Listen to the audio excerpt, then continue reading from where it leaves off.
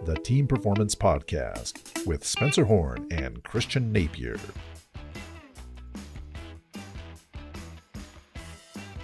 Hello, everyone, and welcome to another episode of the Team Performance Winning Ways for Uncertain Times podcast. I'm Christian Napier, joined as always by the gentleman in royal purple, the illustrious and unparalleled Spencer Horn. Spencer, how are you?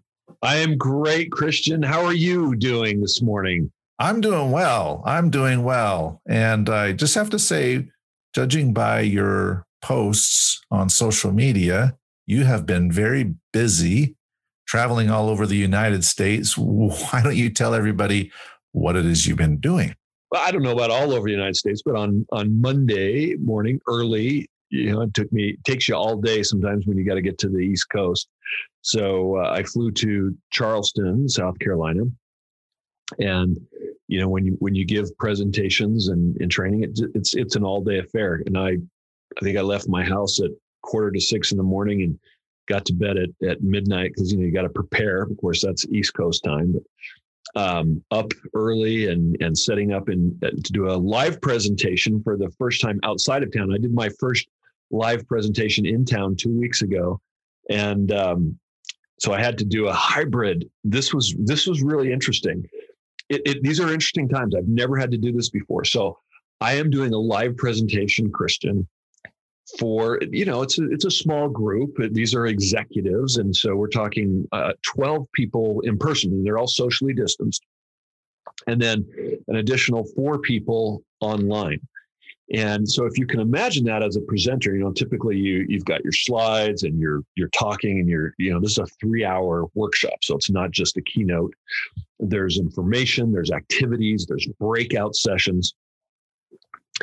And so how do you keep the people online? I've got to have cameras and microphones so that they can hear and if I'm showing multimedia, which I was, how do you do it so that the people online can hear and the people, I had to have 2 videos going at once, 2 laptops, because one piped through to the people who were remote and then the other one. And so I had to start things simultaneously and I had to move the camera around when people were talking so that they could see and move the microphone. It was it's like you're a producer. So not only do you have to be a trainer, you have to be a producer, you have to know your technology, you got to be able to troubleshoot. So I've had to learn a lot of new skills. And then after I gave that presentation, I had to quickly eat, take all my equipment, set it up in a conference room. And I had literally 5 minutes to spare before I got on as a keynote speaker for an all-day conference. We had 107 people online, and I was the keynote speaker towards the end of the day. They had to accommodate my schedule because I was out of town. So this was a keynote given from Charleston to Grand Rapids, Michigan, which technology allows us to do. So cool. And then I got home by 11 o'clock last night, and I had a 7 a.m. workshop this morning in Syracuse, New York for 2 hours. And now I'm talking to you. Wow, it's incredible. Lots to unpack there. First question I have for you, how is the new airport in Salt Lake? I haven't been there since it's opened up, so I'm curious. Amazing. It's beautiful. They've already destroyed most of the old terminal, and which has been there for decades and forever, it seems like in my life, not forever, but forever, relatively speaking for me. But the new terminal is absolutely gorgeous.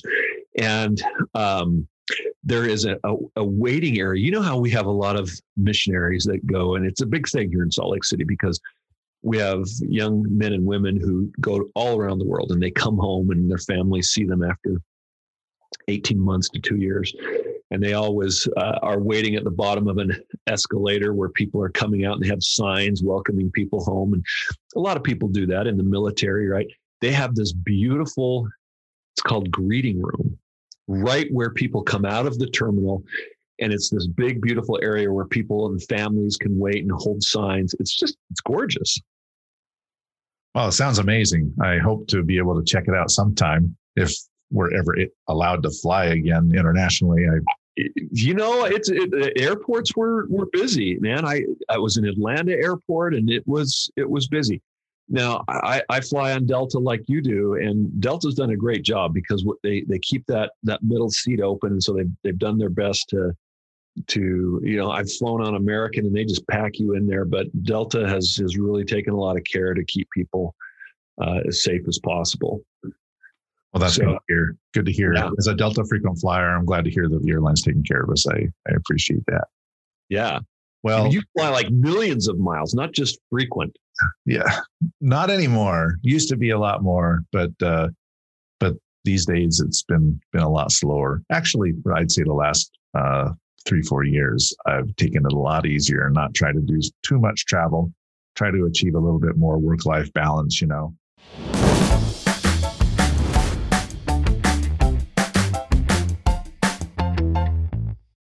The only interesting thing that I think I had, I guess there are two interesting things. Number one, we had a tree chop down this morning, and I was hoping that he would get it done before our podcast started, and he did. So I was breathing a sigh of relief. We had a big aspen out in the front yard that had become infected with a bug or something, and it died, and so we had to get that removed. And the other is as you've seen in the last couple of days of launching this crazy little venture of mine, trying to capture life with people, and it's been a lot of fun. I think you need to talk about that because it's really cool. I mean, I think you and I have talked a lot about storytelling. I don't know if we've actually talked about it on here, but I mean, I think what you're doing is amazing to be able to help people capture the stories of their lives. And why is this interesting to you? I mean, because you have this ability to help people tell their stories, but that's a good question. It's a good question. I've been doing this from a corporate perspective for several years, primarily with the International Olympic Committee. And I really enjoy it, which led me to launch a podcast to look back at the Salt Lake 2002 games. And also we do this podcast. And these are all forms of storytelling, and I've really enjoyed them.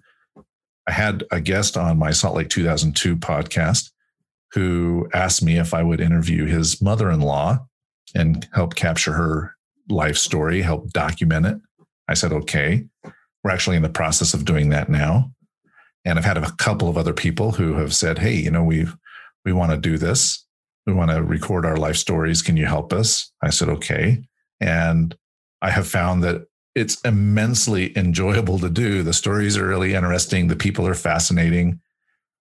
And people have not done it so much in the past because it's hard.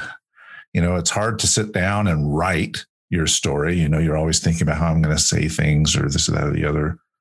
Or it's really, really expensive to have a ghostwriter, kind of create your biography.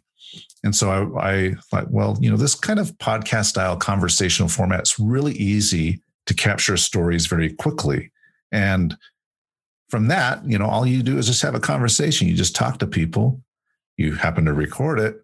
Then you transcribe the recordings. You put them together in interesting ways into little kinds of vignettes or chapters, and then present that along with some photos. If they want to share some photos, they can upload some photos to you, send you some photos, and you put it on a very personalized website where, they can access all that information. They can access the audio recordings. They can read the transcripts online.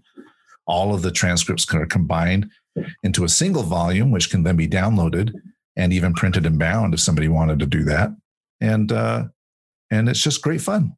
So I'm like, what a great service. This is a way for people to connect with their families, their future descendants.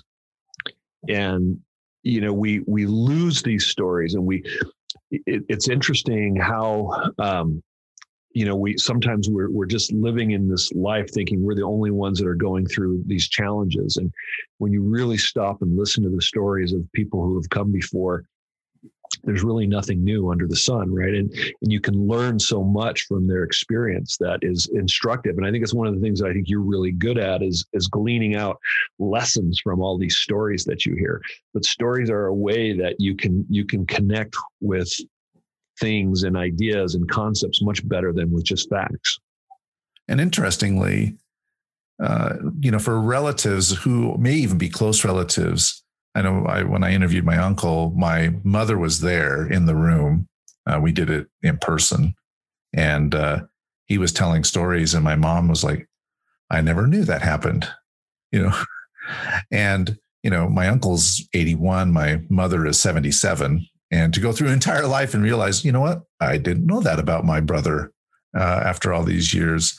And it's really great for the posterity to be able to actually create a link, and connect with their heritage in some way. So it's been really enjoyable. And I hope that people will want to take advantage of it, because we can now do it in a very easy way and it's cost effective. That's so cool. Well, I'm so excited you're doing that. I just have one story before we get started. One of the things that I did since we last spoke is I went camping for the first time with Jana, my wife. Oh, that's right. You were going up to the Uintas, right?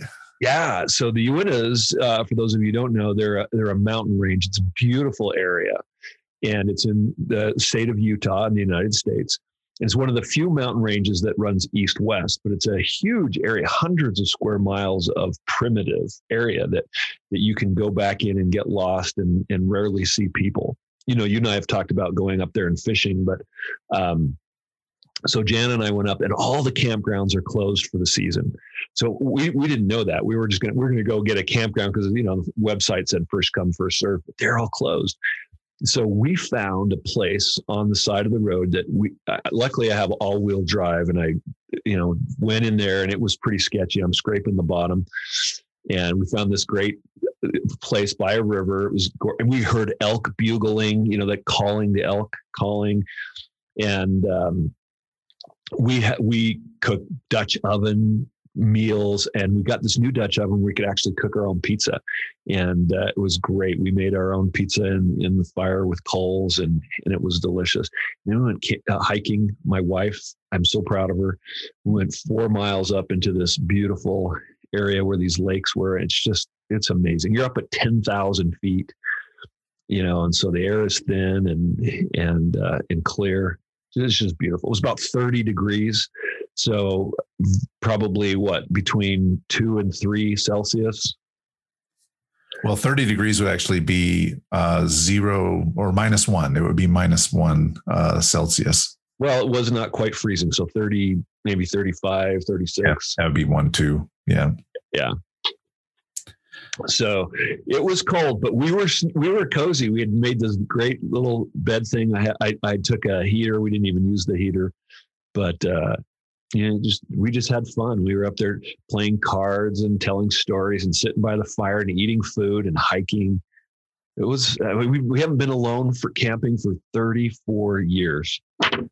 Wow, that's incredible. While you were having Dutch oven pizza, I had Costco pizza, which I like a lot. So, it's good pizza. It's great pizza, and it's a great value. You get a huge pizza for $9.95. Yeah, $10 less than good.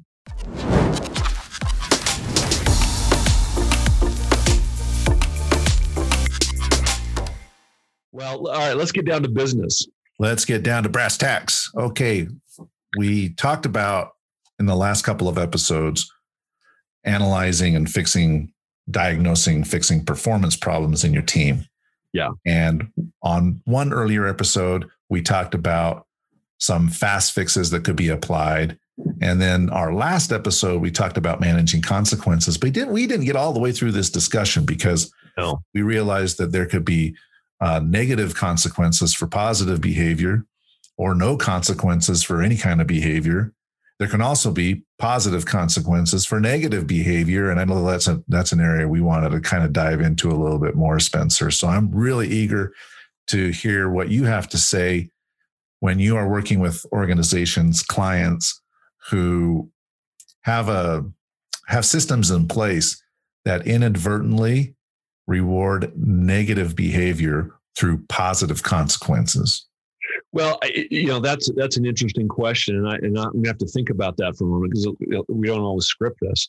But I every time we get on here, I have an experience because I'm talking to people and executives every day, and so I'll give you just an experience I had this morning with the company that I was doing a workshop for. We were doing a communication survey, and there were, I think, 3 people that out of 25 that hadn't completed their survey. When I talked to the executive director, he's like, yeah, it's the same, it's always the same old people. And I said, well, we need to have a conversation about that because it's having an impact on the rest of the team if they're not following through or being to meetings on time. If you're not addressing it, in a way, that's giving a positive consequence. People are allowed to behave in ways that are not supportive to the team or potentially destructive to the team. And you're actually giving them positive reinforcement by not doing anything. So they're assuming that it's okay. I can pretty much do what I want. I know that's not exactly what you were saying, but that's an example from just this morning. And it's happening because leaders aren't addressing bad behavior. And so it's allowed to continue. Let me ask a question there, Spencer. Yeah. Why aren't they addressing it? Is it because they don't know how? Or is it because they're afraid that, well, if I address this bad behavior, I might be alienating a star performer and then inadvertently impacting the performance of my business, or some other reason? What are the causes of this lack of action that you're seeing with your clients? So it's a number of things. Sometimes people are too busy. And in this case, the executive director is not the person that these people directly report to. So it's where the middle management doesn't necessarily know how to do it. A lot of middle management is they're just learning how to lead. And so they're not having one-to-ones. They're not holding people accountable. And so one of the things I do is I'm coaching the executive on how to coach their people. And with this same organization, after our podcast today, I'm actually having a coaching call with him, and we'll be talking about it. But in previous calls, we're talking about another manager or direct report of his that's not holding one of his people accountable. And it's interesting. I think what happens, Christian, sometimes is we just don't understand how our traits get in the way. And I'll give you an example. So he's coaching his direct report on how to. He has one employee that's taking advantage of him, and this manager is favoring this employee, and that's a positive reinforcement for bad behavior. So this employee calls in all the time for time off, more than she's allowed, and he gives in. So that's a positive reinforcement for bad behavior, like you're asking, right? And so I've been coaching this executive on how to coach his direct report, and he's in his direct report is starting to hold this other person accountable. So much so that employee actually called the executive director. Now she is calling the executive director directly, and he, by not putting that, shutting that down and saying, you need to, she's coming to him saying, can I do this? Or, would it be okay? He gives in. He does exactly what he told his direct report not to do because of his personality. And he's just unaware that he likes to be liked. He doesn't want to be the heavy or the bad guy. And that's just one personality. And so some people are conflict avoidant. They don't want to have a difficult conversation, so they procrastinate longer than they should. But in this case, it's a matter of wanting to be liked. And so instead of saying, hey, you need to have that conversation with your manager, I'm not going to make that decision. Or the answer is no. And if you have any further, you need to go talk to them. And he realized his mistake after it happened, but it just, in the moment under pressure, Christian, people go blank. They forget. They go through their natural behavior. It's unconscious. And so they perpetuate bad behavior without really knowing they're doing it. And it happens all the time. I think you just said something there that was really, really important, I think, which is you may have a game plan, and then when you get under pressure, it may all go out the window. And you just kind of revert to these natural behaviors. And you've got to find ways to learn how to recognize that that's happening and take corrective action.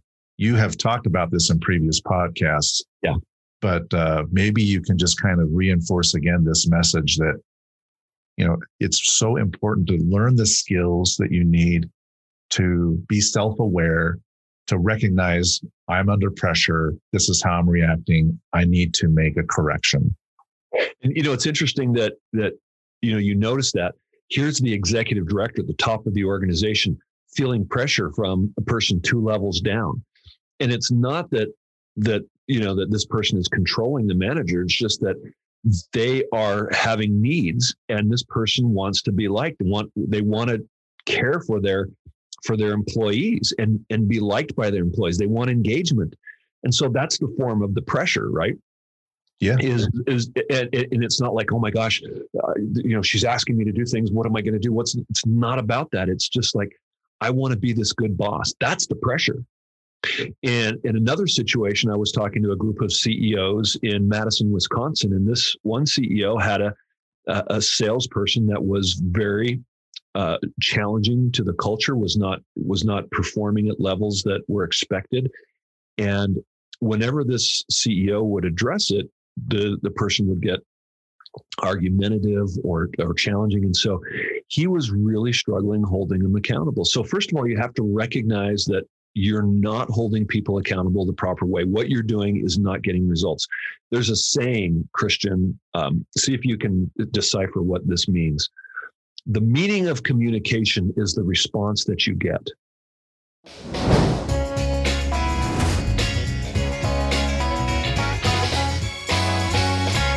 The meaning of communication is the response that you get. Yes. So I would interpret that as being, it's not about what you say, it's about what other people think about what you say. How they respond. I knew you're just a brilliant mind, Christian. So it took me a lot longer to figure that out than you. I had to, figure it out, but you're right. You figured it out exactly.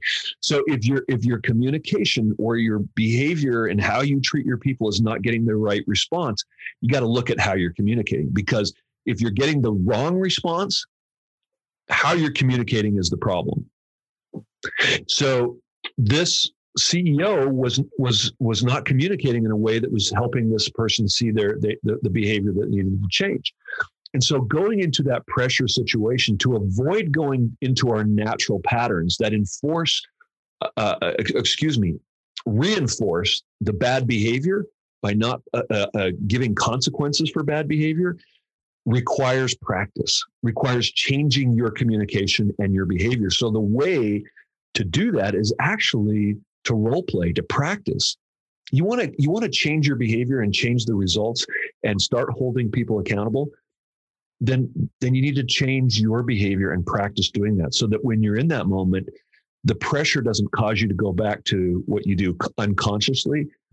You now have created new, kind of muscle memory, if you will, to behave in a different way. So what I did with them is I asked that employee, first of all, I wanted to model how you could handle it. I said, I want you to act like that employee acts to you when you talk to them. And I did the conversation so that they could see how you can stop that bad behavior. And I'm going to share with you a couple of things that you can do to help people change their behavior, if that's okay. Absolutely. I look forward to hearing it. Before you start sharing those, Spencer, I have a comment, and I don't want to make this political at all. Because what do you want to do? I don't think this is a political thing. But here in the state of Utah, as you know, they yesterday announced a revised approach to COVID here in the state. And last week on Thursday, the governor and people, they had their regular weekly press conference and Q&A. And you've got these healthcare professionals who are pleading, in tears, very emotional, that, we need to do the small things. We have to wear the mask. We have to socially distance, and so on and so forth. And the governor, he didn't come across as well as he probably could have. And I remember making the comment to my wife the next day when we were going for a walk. I said, I like the governor, but I think he needs to have confidence and rely on the people he's employing in his staff to help him craft the message and communicate more effectively. Yeah. There are PR professionals. He's got speech writers. You know that an executive of a state has these resources at his disposal. And I said, what he needs to do is he needs to have his communications people craft the message, and then he's got to stick to the script and read it. And that's what he did yesterday. He actually, you could tell he was looking at his teleprompter right in front of the screen the entire time, and he was reading it. And I thought he was more effective. And when it comes to corporate executives, I think they need to do the same thing. Sometimes they think I'm the top dog. I got to be the man. So I just got to do this. Well, you know what? You have staff and they can help you. You have coaches like you, resources that are available. They can help you. Why do you think, Christian, why do you think CEOs or executives just go into that situation and just wing it? It's a really, really good question. I think part of it is they're used to being the ultimate authority and having the final say, and they make the big decision. And so I'm going to rely on myself as a person who's worked on several Olympic bids and had to write speeches or train people. And I'm talking about politicians like foreign minister, so minister of the finance, minister of finance, or the minister of sport, or whoever it is, to give presentations to the IOC. I would go in there. We would have speaker coaches, professional coaches that would come in and train them on how to use the teleprompter and read the scripts. But there are times where you get people that just didn't want to follow the script, and they would go off, and invariably they look stupid. They get lost. They start talking about stuff that doesn't really matter, and the message gets lost and everything.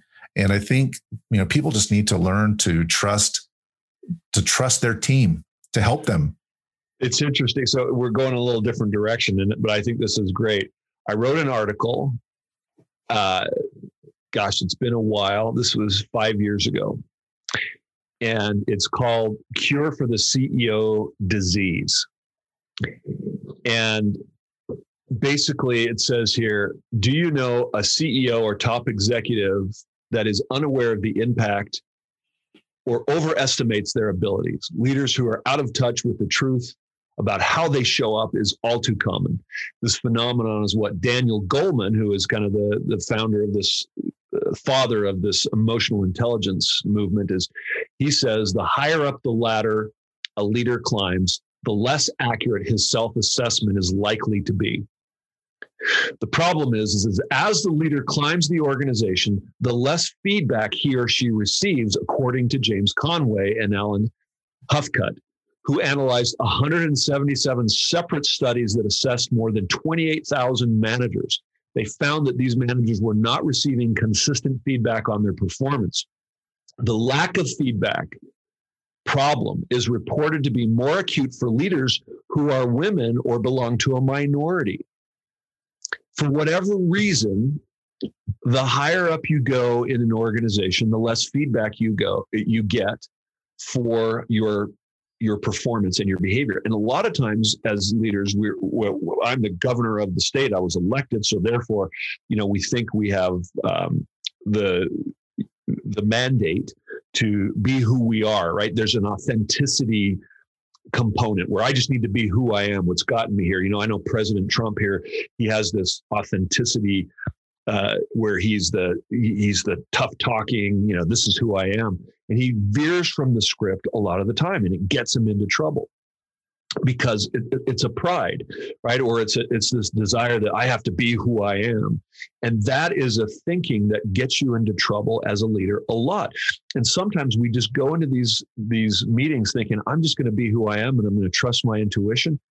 And that can get us into trouble. A lot of times the intuition is right and good, but many times it causes us to not be prepared and perpetuate the problem. And that's what we're talking about. And so a lot of speakers like me, when they go out and speak, they think, I need to be authentic and just shoot from the hip. That's your worst enemy. You have to prepare over and over and over. And people who are performers, they will tell you that the work is always in the rehearsal. The performance then gets to be the enjoyment. if you are prepared, you've received feedback, you've prepared for the difficult conversations. Think about preparing for a presidential debate. You actually have to prepare for the questions you're going to get or what they might possibly say to you so that you're not caught off guard. And you can be clear-minded in the moment. The same is true of your employees. If you're prepared in that moment, you will be able to say and do the things that will create the appropriate rewards or punishment for the behavior. But it's going to take you sticking to the script and practicing that. And when you do that, you can actually be more present in the moment. When I give a keynote, I don't want to be thinking about what I'm saying. I want to be able to react to the audience.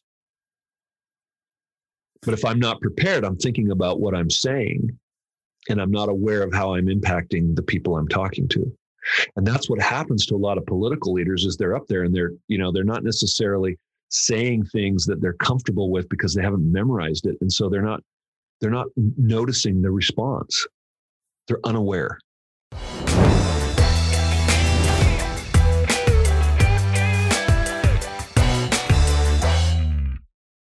Well, and the reason, to bring this very large tangent back, the reason I bring it up is because of what you said. Well, under pressure, we revert to the norm or what we natural style. Yeah. Right. And it's important for executives to be a bit humble and realize, I need some help here. So let me get some help, whether it's from you or from people on their team or whatever, to help solve the performance problem and help manage those negative consequences, so that when you do have to have the difficult conversation, you're prepared and you're not trying to wing it. Because like you say, when you wing it, then you just fall right back into character. Yeah. Right. So I just remembered that article I wrote, but so I give some suggestions on how to cure that CEO disease of behaving in those ways. Like the governor, obviously he did the right thing this time. So I missed it. What did they decide? Oh, well, they went to a 3-level thing, a high, moderate, low kind of thing. It's kind of complicated, but basically if you're in the high, everybody should be wearing masks. And if you're in the high category, then there's I guess for all of the levels, but there's a big emphasis on the informal social gathering, because this has contributed a lot to the spread of the COVID disease. People just getting together, family, friends, having, some kind of gathering or whatever. So what it means is if you're in a county that's designated as high, you cannot have an informal gathering of more than 10 people. So that's what it means. Now, it's for quote unquote public gatherings, meaning things like sporting events and movie theaters and church and those kind of things. They're still permitted, and you can have more people. You just have to adhere to social distancing and masking guidelines. So that's okay. But the informal family, friends, barbecue out back, if you're going to have a party with 70 people, nope. Not happening. So it's 10 people. That's the max. That's probably the biggest change from. Okay. All right. Well, good to know. I missed that. I was traveling. So let's get back to the how do we get people to actually change their behavior if we need them? Instead of rewarding bad behavior, how do we start to hold them accountable? That's a really good question. I think from you tell me, because you're the executive whisperer, but I think that what we've just talked about, which is being prepared, recognizing that there's a problem, that we are rewarding bad behavior, and then confronting it and being prepared to do so is probably the most critical thing. And I would probably say, and Spencer, you can tell me if I'm wrong, but I would probably say that a great motivating factor for doing that is for executives to understand what is the consequence of doing nothing. If I just let this go, then what happens?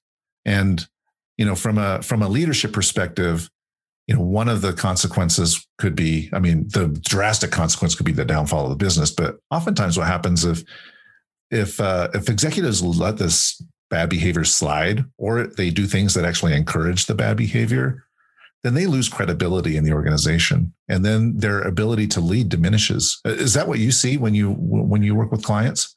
Absolutely. And I think I talked about this last session, is that when you don't address inequities, then people are like, well, how come they're allowed to behave badly? I think I talked about that with this gal from Russia who is a CPA, and she feels like she's doing all the right things and not getting a positive reward for that. And so people will look at, are you consistent in how you apply the values of the organization? And if you're not, then they're like, well, why do I try so hard? Why am I giving all this extra effort if I'm not going to be rewarded for my things? Or if somebody is going to be rewarded for doing whatever they want, well, I'll just start doing whatever I want too. And now you have a culture that is no longer in your control.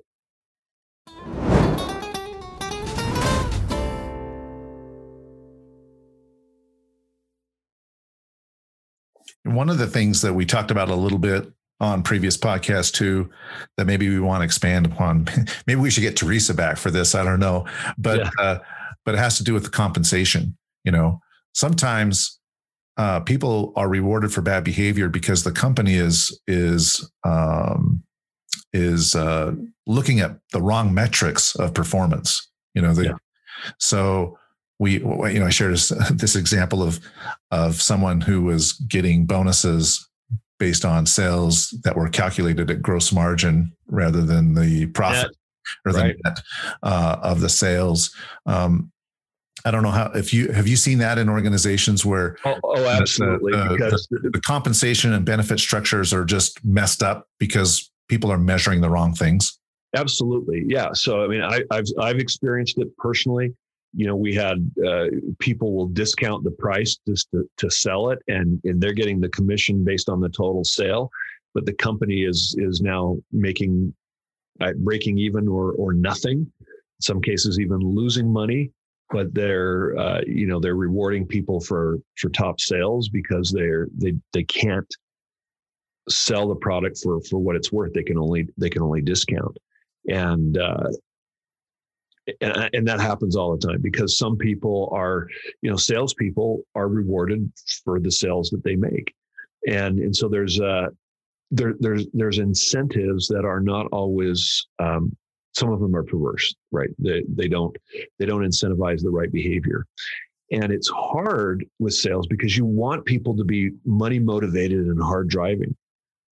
But at the same time, you want them to be doing the right behaviors. And so there needs to be some team component in there. How does it impact the team? And the team can be the rest of the company, and there should be rewards for some team behaviors. Which is tricky, right? Because then sometimes you get potentially caught in a situation as an individual where you're looking at the compensation and you're realizing there are some things here that are not completely in my control. And it's not fair that I end up getting, quote unquote, punished because one of my peers is not performing. It's like the school assignment that you have to do as a group, right? There's always those people that don't show up or don't do their part, and the whole group is punished because a couple don't pull their weight. Well, that's because you have a culture that does not hold people accountable, where you trust each other and rely on each other, and that takes work to get to. But if you're just focused on individual performance, you have that environment that's highly productive but low positive, right?